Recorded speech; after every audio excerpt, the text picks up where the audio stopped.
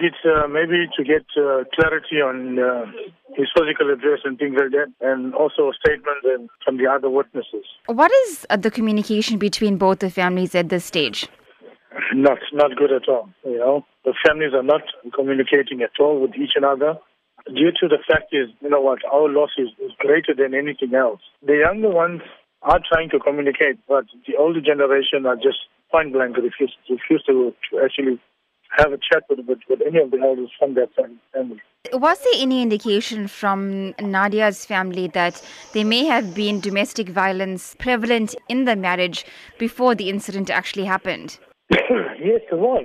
There was violence going on for some time. The last time I intervened and I spoke to Nadia and I told her, either you get out of this marriage now or it's going to get worse. At the same time, I understand my sister, she wanted to patch the marriage and, I think they had counseling and whatever. And nobody knew that it would go that strong. What are the expectations in terms of the outcome of the trial?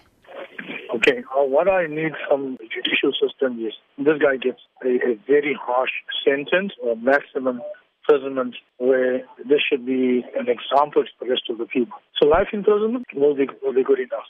Although it won't bring my sister back, but we should set an example with guys like this.